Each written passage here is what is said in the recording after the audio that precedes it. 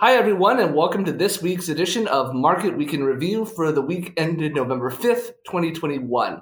My name is Bei-Chen Lin, and today I have the pleasure of being joined by my colleague, Alex Kousley. Alex, how are you doing? I'm doing very well, Bei-Chen. How are you? I'm doing great. Alex, thank you so much for stopping by. It's been a busy week in the markets, as always, and I thought since travel is starting to pick up, we could go on a bit of a global tour today. So let's start by talking about the US, and then talk about the UK and Australia, and finally we can end up by talking about China. So starting with the US, we had the Federal Open Market Committee meeting this week. So could you tell us what happened at that meeting? Yeah, sure. So the key takeaway from the Fed was we had the tapering process begin. So the Fed are going to be reducing their purchases as part of their QE program. This was really well telegraphed by the Fed over the last 2 months, and so there was really no surprises there.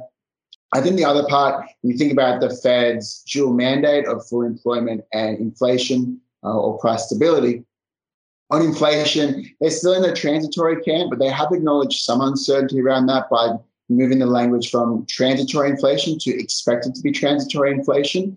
And then on the employment side of things, they're still noting that there's still a lot of labour capacity to be absorbed before they feel comfortable about starting to tighten policy or raise rates. And in the press conference, Jerome Powell actually noted that there had been no discussion about rate rises. So it's a very sequential process. So tapering will take probably 7 months, so the middle of the year. That process will run through, and then we're waiting to see those signs we've reached full employment before the Fed start to think about raising interest rates.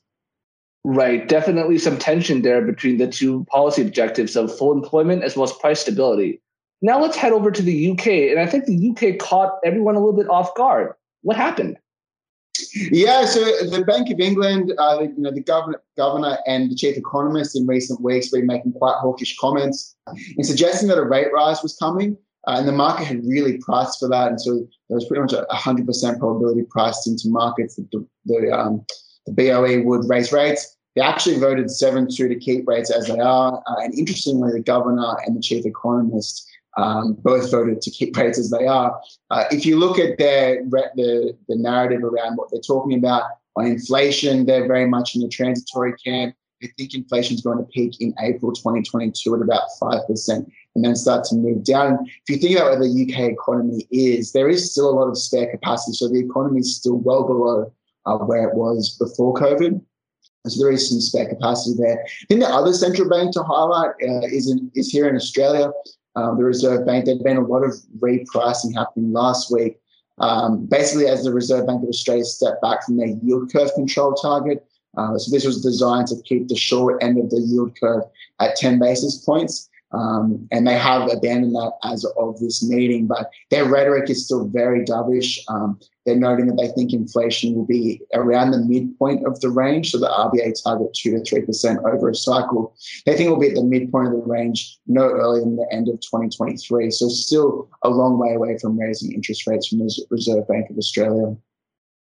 And now let's head over to China. So what's the latest situation on the ground? We've seen some increases in COVID cases. And also, can you give us an update on the Evergrande scenario? Yeah, sure. So I think on COVID, the first thing, China continued to adopt a zero tolerance approach to outbreaks, and that was quite successful through the outbreak a couple of months ago. They managed to contain that. This outbreak looks a little bit more concerning. We've seen some pretty tight restrictions in Beijing specifically because the outbreak actually broke out to the northwest of Beijing. And there's been pretty significant cancellation of flights in and out, and residents that are on business or holidays have been told to kind of stagger their return. And this is a risk that is really going to be with the Chinese economy at least until the Beijing Olympics, this zero tolerance approach. We really find it hard to see the government stepping back from that. So that's a risk that we continue to monitor. And then on Evergrande, Evergrande kind of pulled the rabbit out of the hat a couple of weeks ago by paying the offshore bond. There's been another payment made, which sounds promising, but what has really happened is that other property developers have seen further stress. And when we look at things like the offshore Chinese high yield market, spreads there have really blown out again.